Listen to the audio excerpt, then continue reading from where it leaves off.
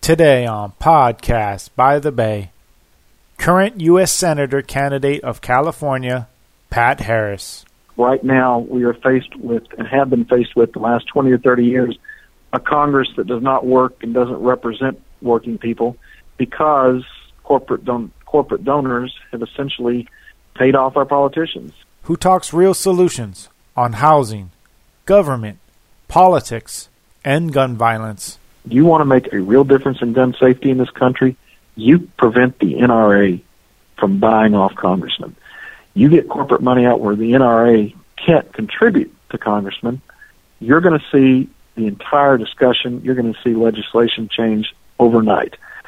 Also, feedback from the Jerry Hill Kevin Mullen Open House discussing all sorts of local issues, including the SB 827. We're very much against it because we think it'll lose control of local government. I mean, the whole purpose of having local government is for people to have a voice. All coming up on today's episode of Podcast by the Bay. Stay tuned. Podcast by the Bay is brought to you by Highway Soul Productions. Check us out at highwaysoul.com and in conjunction with Liberty Realty. Liberty Realty, serving the peninsula and surrounding areas since 1986 for all your real estate needs. www.liberty-realtyinvestments.com.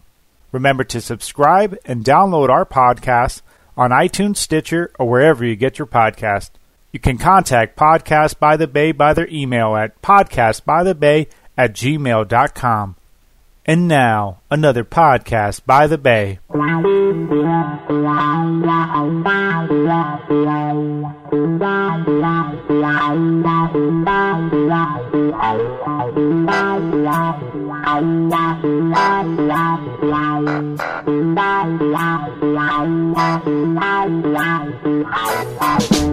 Okay, welcome to Podcast by the Bay. This is Andre. And this is Patrick. And thank you for listening to this show of Podcast by the Bay. We're excited to have you with us today. And today, we have a great packed show here. We have a two-part show. We have an exclusive interview with U.S. Senator candidate from California, Pat Harris. And also in the second part of our show, we're going to do a live on the beat show from the Jerry Hill Kevin Mullen Open House from back on March 22nd, where they actually discussed the SB 827 bill and among the other issues. So with that, we're going to talk about Pat Harris to begin with. And so we had an exclusive interview with U.S. Senator candidate from California, Pat Harris. And so, Patrick, can you give us a little background about Pat Harris and how do we meet Pat Harris and how, what's going on with Pat? Absolutely. We had an opportunity at the last year at the holiday party for the Democratic Party in San Mateo County of meeting Pat Harris. That was the first time I met Pat Harris. And he did tell me he was from Southern California and that he was vying for a seat to upset U.S. Senator Dianne Feinstein, who's been in the position for quite a few years. And a very nice gentleman, a nice white-haired, dignified person. He did have a little bit of a Southern accent. I'm not originally sure where he was from, but it sounded like he was from Arkansas, if I'm not mistaken. And Andre had a great opportunity to do an exclusive interview with Pat Harris. He reached out to us with Podcast by the Bay because he wanted to use a platform that everybody seems to be reaching out to us. And Andre, can you give us a little background of Pat Harris, who you did an exclusive interview with? Sure. So I was actually honored to actually meet Pat Harris and actually to interview him and to really understand why he's running for U.S. Senator and really some of his background. And it's actually fascinating. He actually has been an attorney for a long time and working on a lot of the social issues and things like that. He actually was involved in some of the Whitewater investigation back in the mid-90s, and he actually represented Susan Madogo, who was actually part of the Whitewater investigation. So he represented her, in two separate instances, and he'll actually go into some of that background in the interview and how he was kind of one of her co-counsels on 2 of her cases back in the mid-'90s. So it was actually fascinating to see how he actually tied all the way back to the Clinton years and President Clinton and that whole saga. And so it was very fascinating to see how he fit in. And we asked a couple questions about that. So you'll be kind of enlightened to kind of hear what he has to say about that. But it was great to meet him. He is from Arkansas, and he moved out here, I believe, to Southern California, I think it was. And, and it's just kind of great to hear somebody who is running for that caliber of office, what their perspectives are, how they're looking at things, and really what do they want to do to really facilitate change for the people and really for government. So I think we get down to some of those questions in the interview, and it was a great opportunity for us to meet and hear from Pat Harris.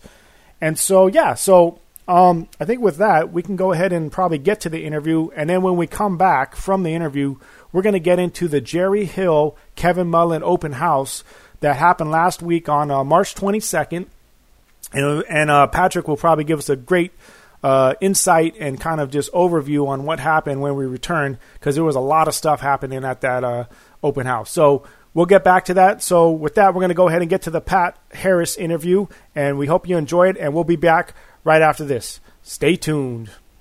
Okay, welcome to Podcast by the Bay. We are excited today. We have a U.S. Senator candidate from California named Pat Harris joining us, and we are excited to have him on the show and to really talk some of what he's about. And so, Pat, welcome to Podcast by the Bay. We appreciate you being here. Andre, I appreciate you having me on. I'm looking forward to it. Great. So this race is a very kind of a competitive race. There's some different there's a kind of a tight field. And so can you provide the listeners really a little background about yourself, and really why have you decided to run for U.S. Senator? Sure. My background is pretty much I grew up in a small town in Arkansas, in rural Arkansas. Came out to California as an attorney, and I've been practicing as a criminal defense and civil rights attorney for about the last 25 years. Done a lot of, pretty much taken on a lot of things like Pfizer and Wells Fargo and Bank of America, and I took on the Catholic Church over the abuse of children. So I've done a lot of high-profile cases. I decided to get in because in my legal work, what I do on a regular basis is I fight. And I fight against what I consider to be injustices, and I fight against, as I said, large corporations and Wall Street companies. And I felt like that what we are seeing in this country is we are seeing essentially it's no longer a fight between Republicans and Democrats. It's a fight between the elite, wealthy, versus the working class. And I feel like the working class doesn't have a voice. They don't have anybody fighting for them.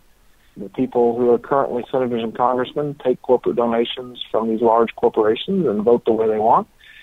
I feel like the working class need a voice. And that's why I decided to run, and I feel like that's who I want to fight for. Sounds good. I mean, I think that's a great. I mean, I think anybody who has a vision and goes after it, I mean, why not, right? I mean, we all have an opportunity, and I think we got to take advantage of it. So I think, that's definitely a novel cause for what you're doing. So, this Senate seat is a crowded field. You have incumbent Senator Feinstein and also Kevin De Leon, and so I think many voters, I think they're going to ask themselves, when they look at the tight field, they're going to ask, well, what does Pat Harris bring to the table, and why should they vote for you? I think the first thing I bring, and the main thing that differentiates me between both Senator Feinstein and Kevin De Leon, is I will not take corporate donations.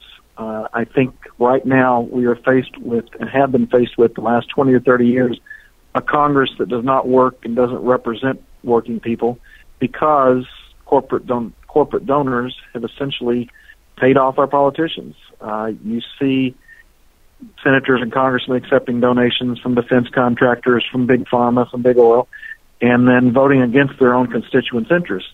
Both Senator Feinstein and Kevin De Leon accept corporate donations. They've accepted money from both of them. Have accepted money from defense contractors and big ag and big oil, and I just feel like that in order to represent people, you can't turn around and say, well, I'm going to represent the real people of California, the working men and women of California, but I'm going to take this large contribution from Chevron or whatever company, and that's who I'm going to take money from.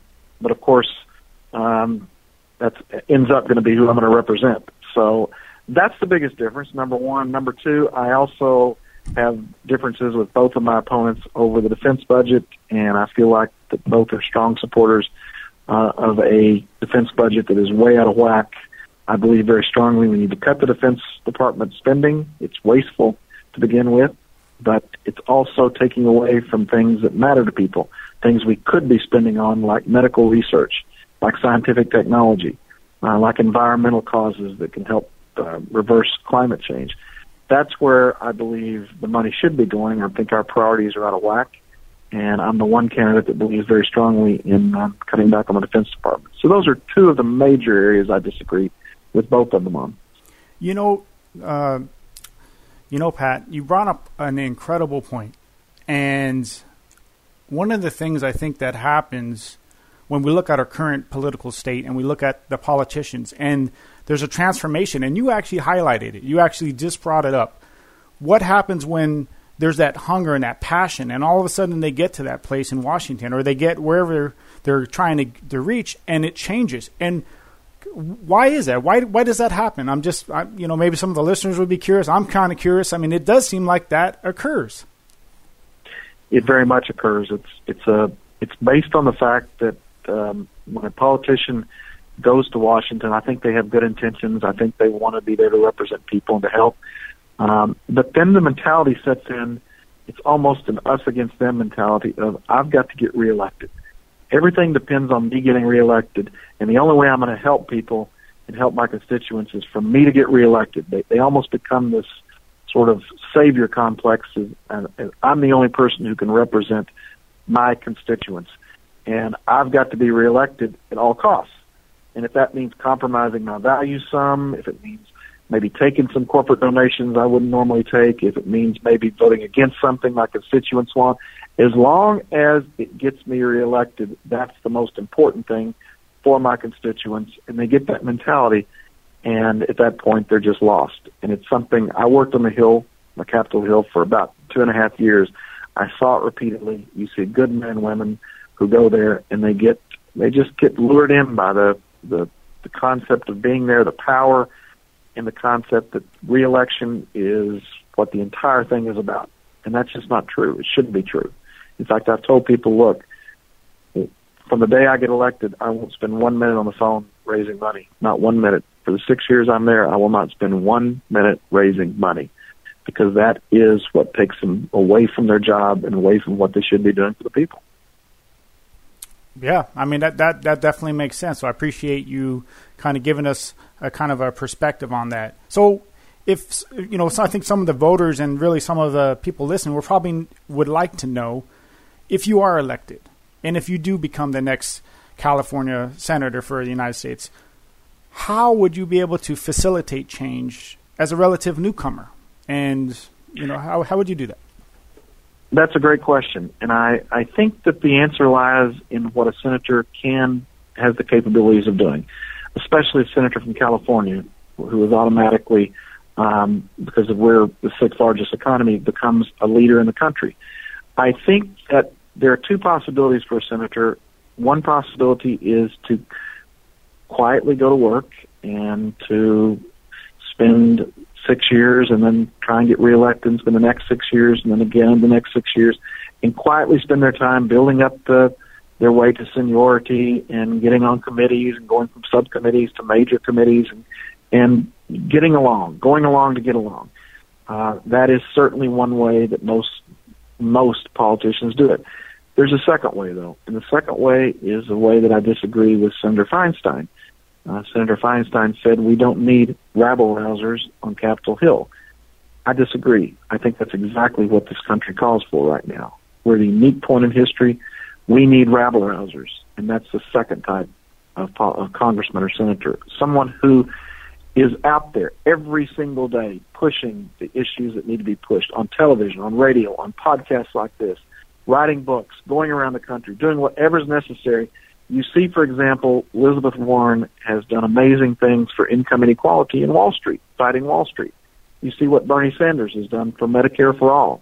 They put it out there. They force it to be on the front burners of this country's campaigns, and that's the kind of senator I want to be. I want to be somebody who's out there every day talking about Medicare for All, talking about getting campaign money or corporate money out of campaigns.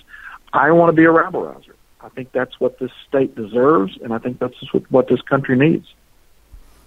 Sounds good. I mean, so let's talk national. And looking really at our national state, really, the country seems to have kind of a significant political divide and lack of communication. And I think most of the voters are really frustrated with the current process, right? They're done, right? They're frustrated with our current state. So how do we bridge the gap where we can start working together and really update the processes for meaningful change? In order to negotiate, you have to have two sides willing to negotiate. That's the first law of any kind of negotiation, whether it's politics, business, or relationships. You have to have two people willing to negotiate, two sides. Right now, one side, and for the last basically 9 years, the Republican Party has refused to negotiate. What the Democrats have done in response, which is where I differ with them, is they have been willing to sort of start the negotiations at the center and move toward the right and what the Republicans want. The way to negotiate with somebody who won't negotiate is to say, okay, you want to play that game? Two can play that game. Here's what we're going to do. We're going to shut down the government over this issue. We're going to fight for this. We're going to raise holy hell about whatever this particular issue may be. Then you get the other side to come to the table. That's how you get them to come and have a reasonable negotiation. That's the only way it's going to work right now. Because my one criticism of President Obama was I always felt like he always started off negotiating from the point where he wanted to end up. And you never do that. You start negotiating from a position different from where you want to end up, and then you compromise to the middle. Right now, Democrats unfortunately start in the middle and compromise to the right. And that's been a major, major problem. And I think the only way we're going to cure it is by standing up and fighting and saying, no, we're not going to do that. And basically telling them, look, you want to shut down the government? Shut down the government. Fine, we'll do it. But we're going to stand up to you. And that's the kind of senator I'll be. So one of the concerns, I think, with many of the voters and factors on why they had really voted for our current president was the imbalance of kind of their living wages to really the significant rise in living costs, right? And so I think this is happening everywhere. It's definitely happening here in California, right? You see the living costs are just, have really skyrocketed and wages haven't kept up. So what can be done to really help balance this indifference? You hit on what I think is the biggest issue in this country today, and that is the balance in terms of equality of income. We have, for the last 20 to 30 years as the Democratic Party, we've gotten away from that and understanding that is the issue for our people, the working men and women that we've represented for all those years. Today, I get frustrated when I turn on the television and I see the Democrats talking about the Russia investigation or talking about Stormy Daniels or issues like that. The Democrats need to be focusing on. That's not what people are thinking about. When you drive down the freeway and you see somebody on your left and somebody on your right, they're not worried about Stormy Daniels, believe me. They're worried about whether or not they can have to take a third job, or whether or not they're going to be able to pay off a student loan, or whether they're even going to be able to make the rent that month. That's what people are worried about. We have to focus on that. We have to do things like raise the minimum wage to $15 an hour. We have to do things like increase earned income tax credits, especially for single mothers, so that they can provide additional income to them to help raise their children. We need to provide retraining for workers who are unemployed, and while they're being retrained in industries, we need to provide them a stipend so that they can survive while they're being retrained. these are some of the things we need to do to address income inequality. And then, of course, we need, I believe very strongly, in Medicare for All, because Medicare for All is going to help alleviate for so many people the problems of health coverage and health issues and the inability to be able to know that if something serious happens, you're not going to go bankrupt. So those are some of the issues or some of the things we have to do to address income inequality. But first and foremost, we have to concentrate on it. We have to understand that has to be our number one issue, and we need to quit all the other silliness, discussing all this other stuff. And as I've told people, look, hating Trump is not an agenda. I'm not a Trump fan, obviously, but hating him is not an agenda. We have to put forth to people what we're going to do and the things we're going to do to change their lives on a daily basis, like a $15 minimum wage, like increasing earned income tax credit. Those are concrete ideas that actually affect people's lives. That's what we need to be focusing on. No, I love it, Pat. I think one of the things here at Podcast by the Bay, we actually like to talk solutions, and we like to talk practical solutions, and there's a couple practical solutions. So definitely appreciate your feedback and for really kind of highlighting that. So a couple other questions. We have are you aware of the State Bill 827 from Scott Wiener, who's talking about the transit-rich housing? That's kind of a hot topic. I am. Okay, so yeah. You know, it's a very hot topic right now. It's being debated up and down pretty much all the cities and really metropolitan areas. And where do you really stand on this bill? And are there alternative solutions that you can also see as an opportunity from your perspective to really deal with the lack of affordable housing? It's interesting when I got in the race, and I was first really getting into the housing issue and studying it and seeing where we were. I think I would have supported 827. My initial reaction, and I think Scott Wiener's intentions are good, because you do want to see if you can put together housing near transit centers. Obviously, it helps the environment, it helps people financially. Those are admirable causes, and those are things that I think when we look at, we think, okay, this is a righteous cause.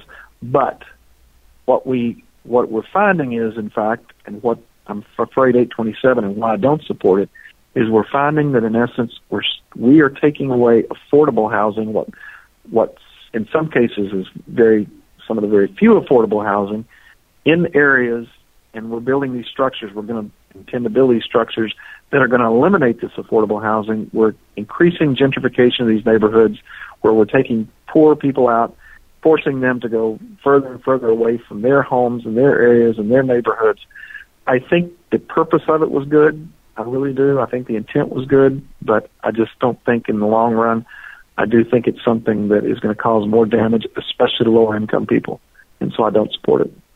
Appreciate your feedback on that. I think that's definitely, it's been a hotly debated issue. And I mean, I think there's definitely concern whether all the building that's happening is really going to address the issue. So I think that, definitely appreciate your honest feedback on that.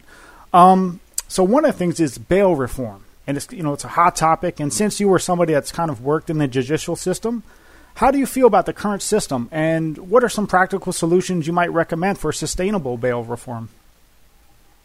Bail reform in the system is a disaster right now in the state system. I've worked with it for the last 24 years. I've seen it.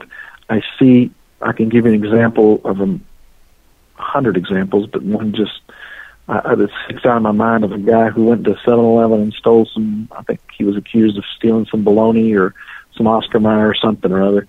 And essentially he was arrested, thrown into jail.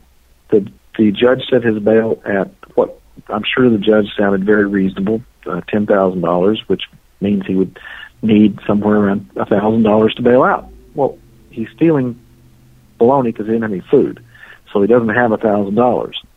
So, in essence, what happened is this is a guy who was a cook in a restaurant, had a very low income, had a family he was supporting, and they had to live in a small apartment. He was unable to bail out.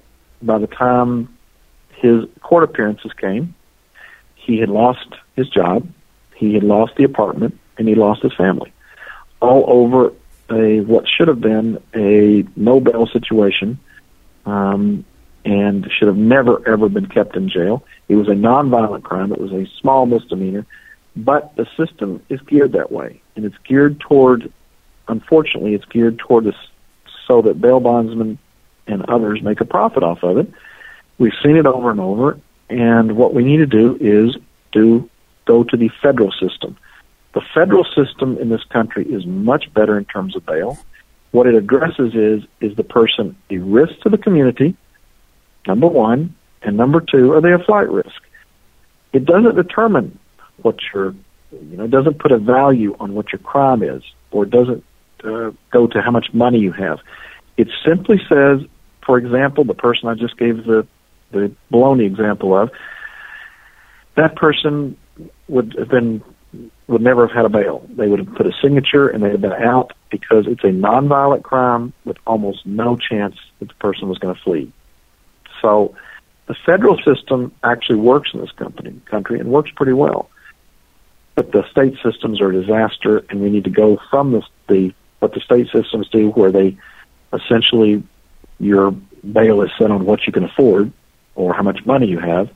It needs to go to a system like the federal system, and it is unfortunately indicative of the entire judicial system, which is so much based more on profits. Like for now, we have for-profit prisons again in this country after Obama had shut them down or had kept the federal government from shutting them down.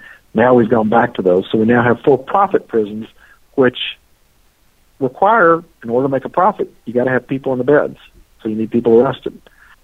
The system is broken. The judicial system is broken, and it's based largely on money, and we have got to get the money angle out of the criminal justice system, period. Appreciate your feedback, Pat, especially since with your background as a criminal defense attorney, you definitely bring a good perspective to that. So right now we're our society is at a really pivotal point, especially around gun violence.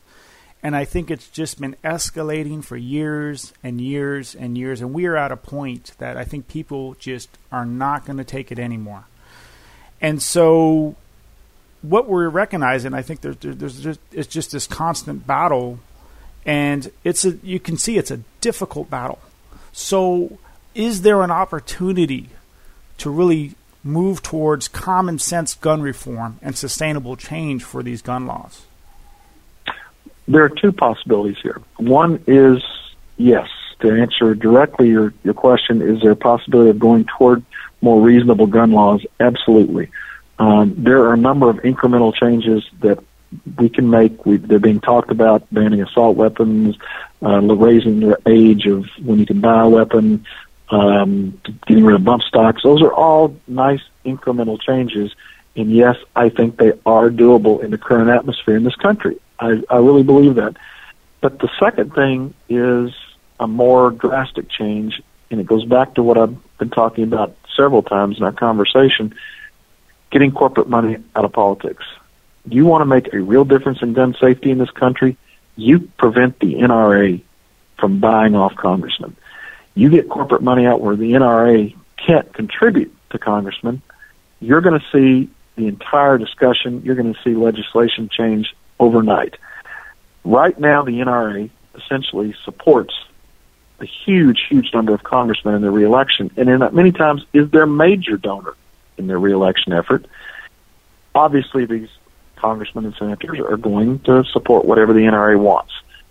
We eliminate corporate donations, we eliminate the NRA, you cut them off at the knees, and you're going to see gun safety regulations in this country that are really strong and really common sense. I hope so. I really hope so, and I appreciate your idea behind that, because that definitely makes sense, and I think that a lot of the listeners will kind of agree that we have to start somewhere, and these are two great approaches. So appreciate that. I think this is kind of a couple more questions. So, we understand, just kind of looking at your background, that you were co-counsel on two separate cases with Susan McDougall and in the mid to late 90s, and she was part of the Whitewater investigation back in 1996 involving President Clinton. So going through that experience and being involved in such a high-profile, politically charged case, what did you learn about government and the officials that oversee this nation? That's a great question, Andre. What I learned is this. I learned that essentially politics often doesn't have anything to do with what the people want.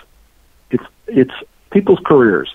They're more interested in their careers and what they can make out of it. They are in what's justice and what's right.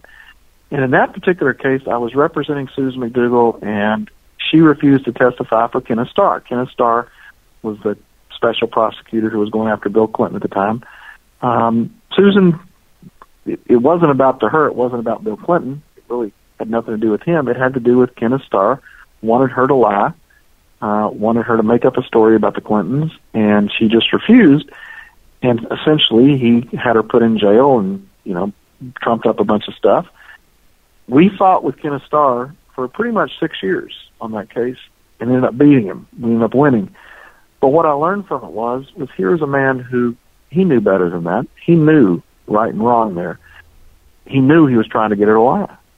But his career meant more, and that's not uncommon in Washington. His career meant more than what was right, than what was justice. And I think that lesson is unfortunately what turned me in many ways against politics for a long time. It really did. It embittered me and made me feel like that politics is nothing more than people's personal ambitions. And that's, fortunately, has changed, and it's changed largely because of the progressive movement and people like Bernie Sanders, and Elizabeth Warren, who I think we can have faith in again. Great. Well, appreciate you giving us some insight on that. And so where can the public find out more about you, your vision, this campaign, and any upcoming events? Well, my website is PatHarrisForSenate.com, and the 4 is FOR, so it's spelled out. So it's PatHarrisForSenate.com or Pat Harris for Senate Facebook. We put a lot of our calendar stuff on there. We're all around the state. We're actually flying up to Berkeley tomorrow night. I'm doing a quick thing in Berkeley at a meeting there for Our Revolution, the East Bay, Our Revolution. And we're going all around the state. We have an eco-powered bus. We've taken an old 1980 school bus. We've converted it. It runs on, the whole inside runs on solar power from the solar panels on the roof. The bus itself runs on ethanol, and we take that bus up and down the state. We've been pretty much everywhere. One of the things we decided in this campaign is we are going to go to places that no other politician would go. We've been to places like Butte County probably 6 times, Fresno. We go up and down the valleys, the deserts. Been up to places like Quincy and some of the most beautiful places in the state. And it's because we're determined to talk to people who normally they feel like they don't have a voice. So anybody who wants to follow us, they can go to the website. We would love it if they would donate. We tease that we'll take $2 million donations, but if you don't have $2 million, we'll take $5, $10, $20, whatever you can afford. We do not take corporate donations, so it's important that we do get individual donations, no matter how small. So we appreciate that. And then you can follow the bus tour and where we are just by looking at our calendar, and hopefully come by and talk to us and ask questions. Sounds good. Looking forward to it. Do you have any last words for our listeners or for the voters out there for this upcoming primary? I would just say this. Please take a look at what the system is right now and where we are, and realize it has got to change. We have to have real change. And the people who are running right now, the people in power, the establishment, if they continue to be elected, then it's our fault for keep sending the same people back to do the same things over and over and over and over. We need real change. We need candidates who are going to go, and as I said earlier, rabble-rousers who are going to put this country back on track. I tell people, the Democrats often say, we are going to take this country back. And I say, no, we're not. We're going to take this country forward. We have the ability to take a new, bright agenda and move this country forward, but we're only going to do it if we're willing to fight for it. And that's what I'm about, and that's what this campaign's about, and that's what the people who are working with us are about. So I hope people will take a look and join us. Sounds good. Well, Podcast by the Bay, would like to thank you, Pat. It's been a pleasure to speak with you and to hear all about your background and to hear how you feel about on all the issues. So we definitely appreciate your time, and we look forward to hearing more about you in the news, in the media, on the campaign trail, and best of luck on the U.S. Senate race. Thank you, Andre. I appreciate you. It's time to talk to me. Sounds good. All right, with that, we're going to sign off, and we'll see you on the next episode of Podcast by the Bay. Stay tuned. Okay, welcome back to Podcast by the Bay, and we hope you enjoyed that exclusive interview with Pat Harris and really understand, from a senator candidate, what their perspective is and, how they're going to stack up against somebody like Dianne Feinstein and Kevin De Leon and really hear somebody's perspective about that. So we definitely appreciate the time and the insight from Pat Harris. So with that, we're going to keep on moving. And so, Patrick, last week, there was an open house at Jerry Hill and Kevin Mullins' open house here in San Mateo. And from what I understand, you were there, and there was a lot of stuff happening. So maybe you can give us a kind of a brief overview of what happening at the actual event and how it went down. Okay, thanks, Andre. It was an honor to be there. This happened at the Jerry Hill and Kevin Mullins location on El Camino. Nice day. There was not any rain going on, so that was all good. I would say there was probably between 150 to 200 people.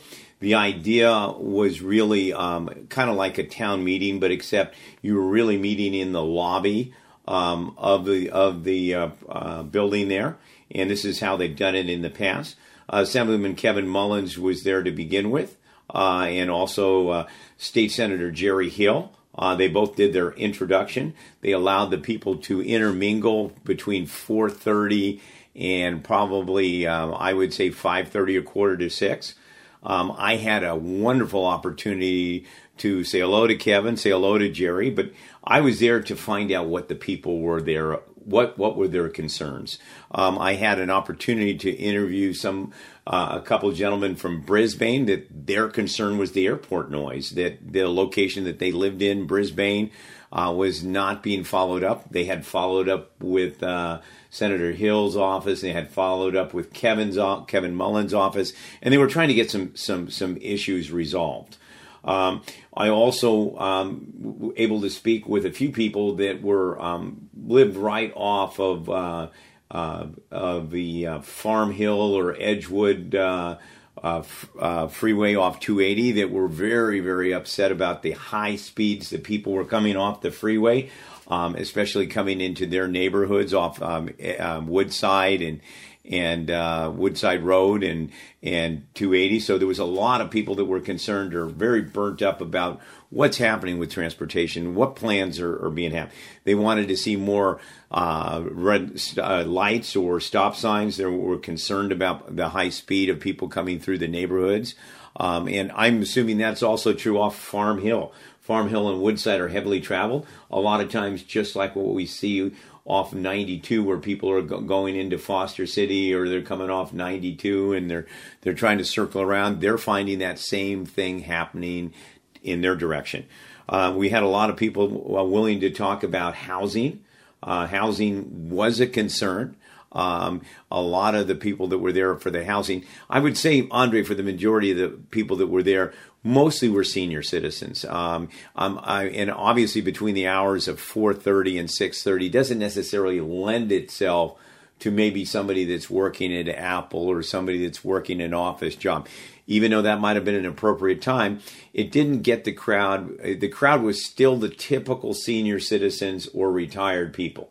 Had an opportunity to talk to a few teachers, retired teachers. Their concerns were some of the other concerns that we have in the Bay Area. How do we fill these teachers' positions? when the cost of housing is so high and they can't afford to rent. So they had some concerns. Jerry Hill addressed what's happening back at the state Senate and what proposals are out there. There was a rapid discussion about Assembly bill by Senator Wiener, 827. And basically, Senator Wiener's bill is trying to say, hey, cities, we're the state of California. We're going to tell you got to build housing and you got to start stepping up to the plate. And, this kind of goes in conjunction, Andre, with some of my interviews with over the 10 mayors plus that I've got interviewed so far. Each city doesn't necessarily have a policy on affordable housing or workforce housing. Some cities do. The city of Foster City has a 15% requirement. City of Redwood City has no requirement. Burlingame goes by project. Pacifica has project by project. For the most part, the only dedicated thing that we see in most cities is that they do have some semblance of senior housing.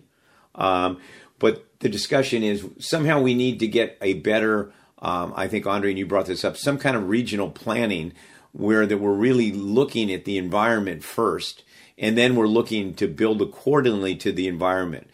Because with the infrastructures all seeming at a seam right now where they could start to fail, whether it's your gas pipe or whether it's your transformers for the electricity.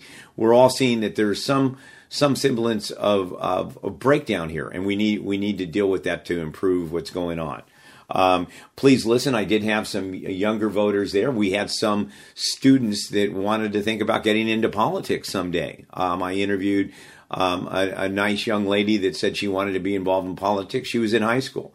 So it was an engaged time. It was a little bit on the noisy side, but I think they accomplished what they wanted to do, and that's the people to participate in what was a town hall meeting, but it was really just a gathering of people talking issues. It was a little loud, so if you hear some of the clips that I have, you've got to understand there was a lot of people there, but they were all engaged in the process. Well, this is all great, Patrick, and definitely appreciate you actually getting out there on the beat for Podcast by the Bay, for the people, for the listeners, to really get down and talk to some of the people that were there and actually listening, talking about the issues, talking about SB 827, right? Talking about the traffics and talking about the various issues that affect the community. I mean, I think that you really highlight the issue when it comes down to actually the housing and really what kind of issue are we talking about? Because I think there's really two sides to the housing issue, right? There's the affordable housing, right, for renters, right? That's a great portion of the people, and then there's really affordable housing for purchasing, right? So we're looking even at two different sides, and I think that the SB 827 kind of looks at it from a state perspective. So I think that there's a lot of information there, and a lot of there's going to be a lot more discussion about this bill and how it really affects the cities and the counties and things like that compared to from a state level. And I think this is it's a good discussion, and I think it is interesting to hear the different sides. I mean, I think there is a demand for housing, and I think we can all agree. We can all agree that yes, we need housing. We need it, but I think we do have to ask the question: at what cost? At what cost is all this building, all the housing that we're building? So I think that's what it gets down to. So with that, I think we're going to go ahead and get to some of the feedback and some of the interviews live on the beat with Patrick here. And if you have any questions, if you have any feedback, please reach out to us. podcastbythebay@gmail.com. Reach out to us on Facebook, facebook.com/podcastbythebay. And we'll catch you on the next time of Podcast by the Bay. So with that, this is Andre. And this is Patrick. And we'll catch you on the next time of Podcast by the Bay. Stay tuned. Hi, Wade. This is Patrick. And Wade White, why are you here today at this open house? I'm a local resident of San Mateo, and this SB 827 concerns me. That's the Wiener bill, if I'm not mistaken. The Wiener bill? Yeah. Right, correct. And just the overall traffic issues, water issues, quality of life in San Mateo seems to be going down very quickly. Well, I'm excited that you're here. The transportation is the number one, and number two seems to be housing. Right. And I think they're both intertwined here. Yes. Okay. I see some good points in the bill, but I think it's just too late. A lot of our government issues, by the time they get something worked out and put into the bill, it's too late. We're already built up. There's nowhere to go. Well, it's my passion that those environmental impact reports that we're using are too outdated. Right. And I think we need to update them for the safety, because most of the protection for you and I in individual cities, police and fire, and I don't think they're taking that into account. But they're not. I just finished CERT training, and we have about 95 police officers on duty on a regular basis in San Mateo for 110, 15,000 people. And if we have a disaster or something, most of them can't live here, the affordability, and the firemen are probably less than that. We're on our own. Well, I want you to get your voice heard, and I appreciate that you're here. This is a good opportunity to let the legislator know what you're feeling. Great. I think there's a great sentiment with all the cities not to go any further with the Wiener bill, but let's see what happens. Sure. Okay. Thank you, sir. Thank you. Thanks to local resident Wade White.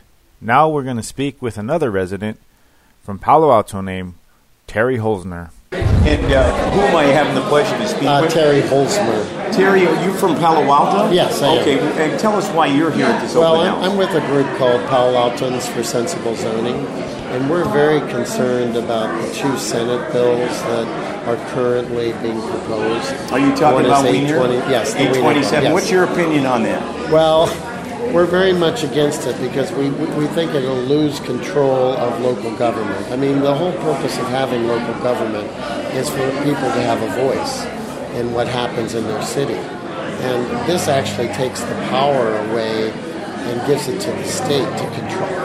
Yeah, that is kind of scary, and I think most of the cities on the peninsula, I'm aware, are all against it. Right. And I'm not sure on these elected officials. I think Senator here has not made a commitment. That's true. And I have not heard any commitments from either our state assemblyman, who's Mark Berman, and I have not heard anything from Senator Jerry Hill either. Okay, now Kevin, I'm not sure. I think Kevin was kind of leaning towards it, but I'm not sure yet. No, Mark Berman is Well, I the mean- assembly. Who's Kevin? Well, he's the local assemblyman here. Yeah, in this Mark district. Berman is your assemblyman. Right, exactly. Now I understand. No problem.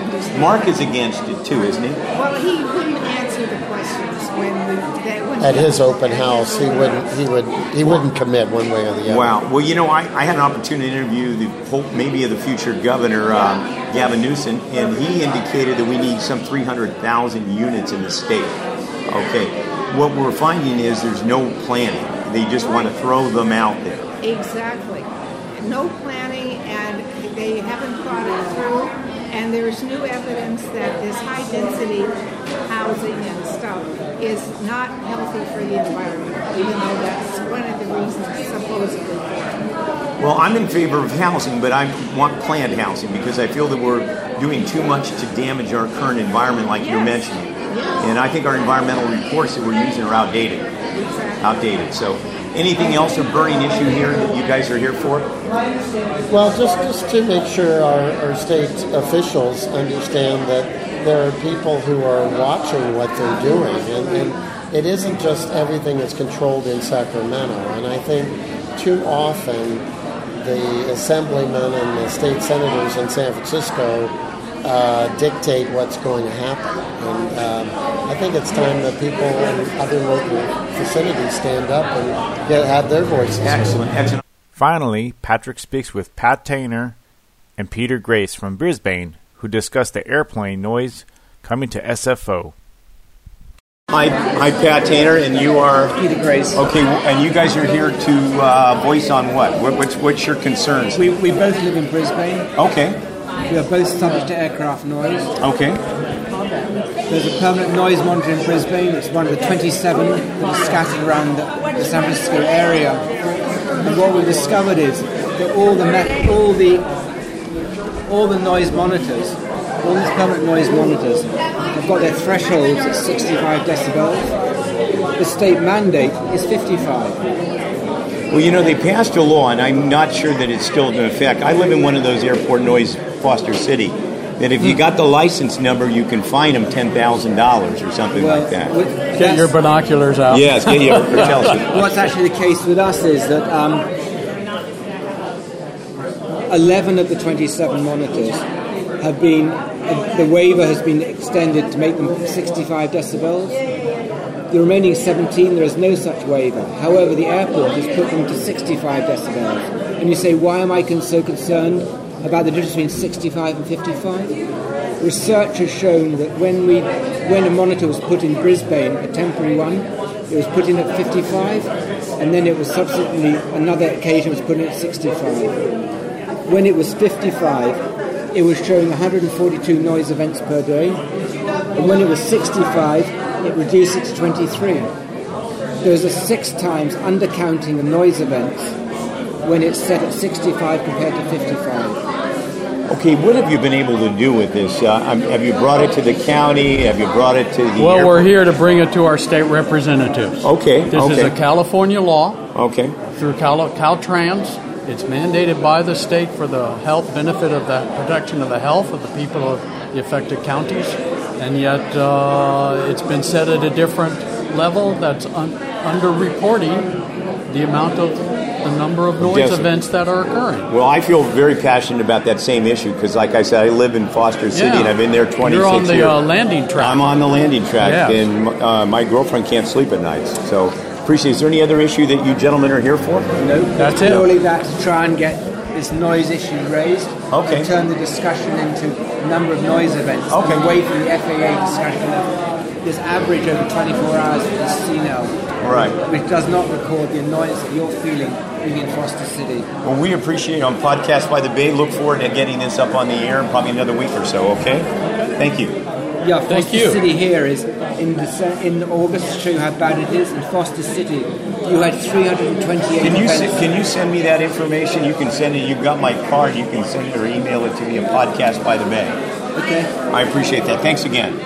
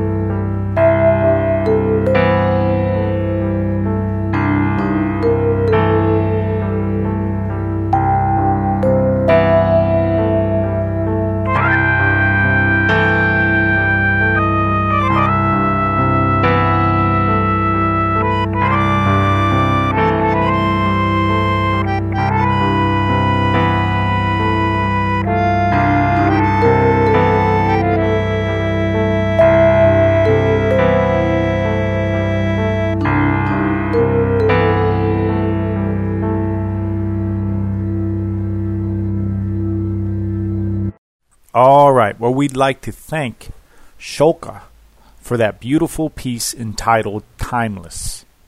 You can check them out at www.shulka.net. That's Sholka.net.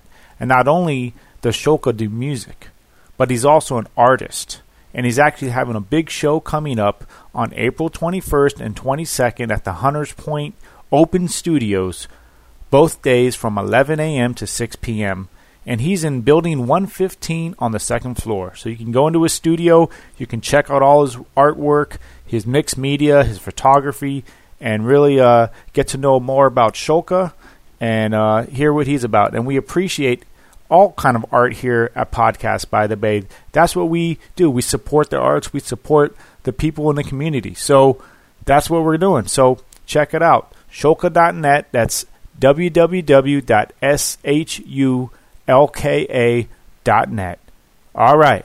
And we'll catch you on the next time of Podcast by the Bay. Stay tuned.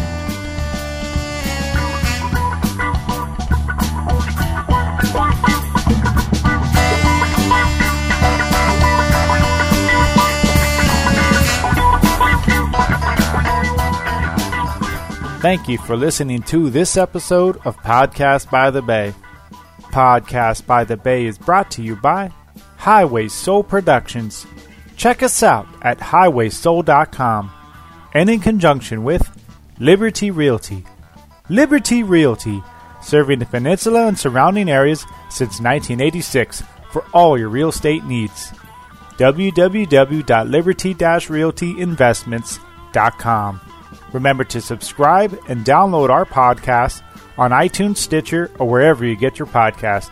You can contact Podcast by the Bay by their email at podcastbythebay@gmail.com. All material is property and copyrighted by Podcast by the Bay, but does not necessarily reflect the views of Podcast by the Bay. For sponsorship opportunities, please contact us by email at podcastbythebay@gmail.com. Stay tuned.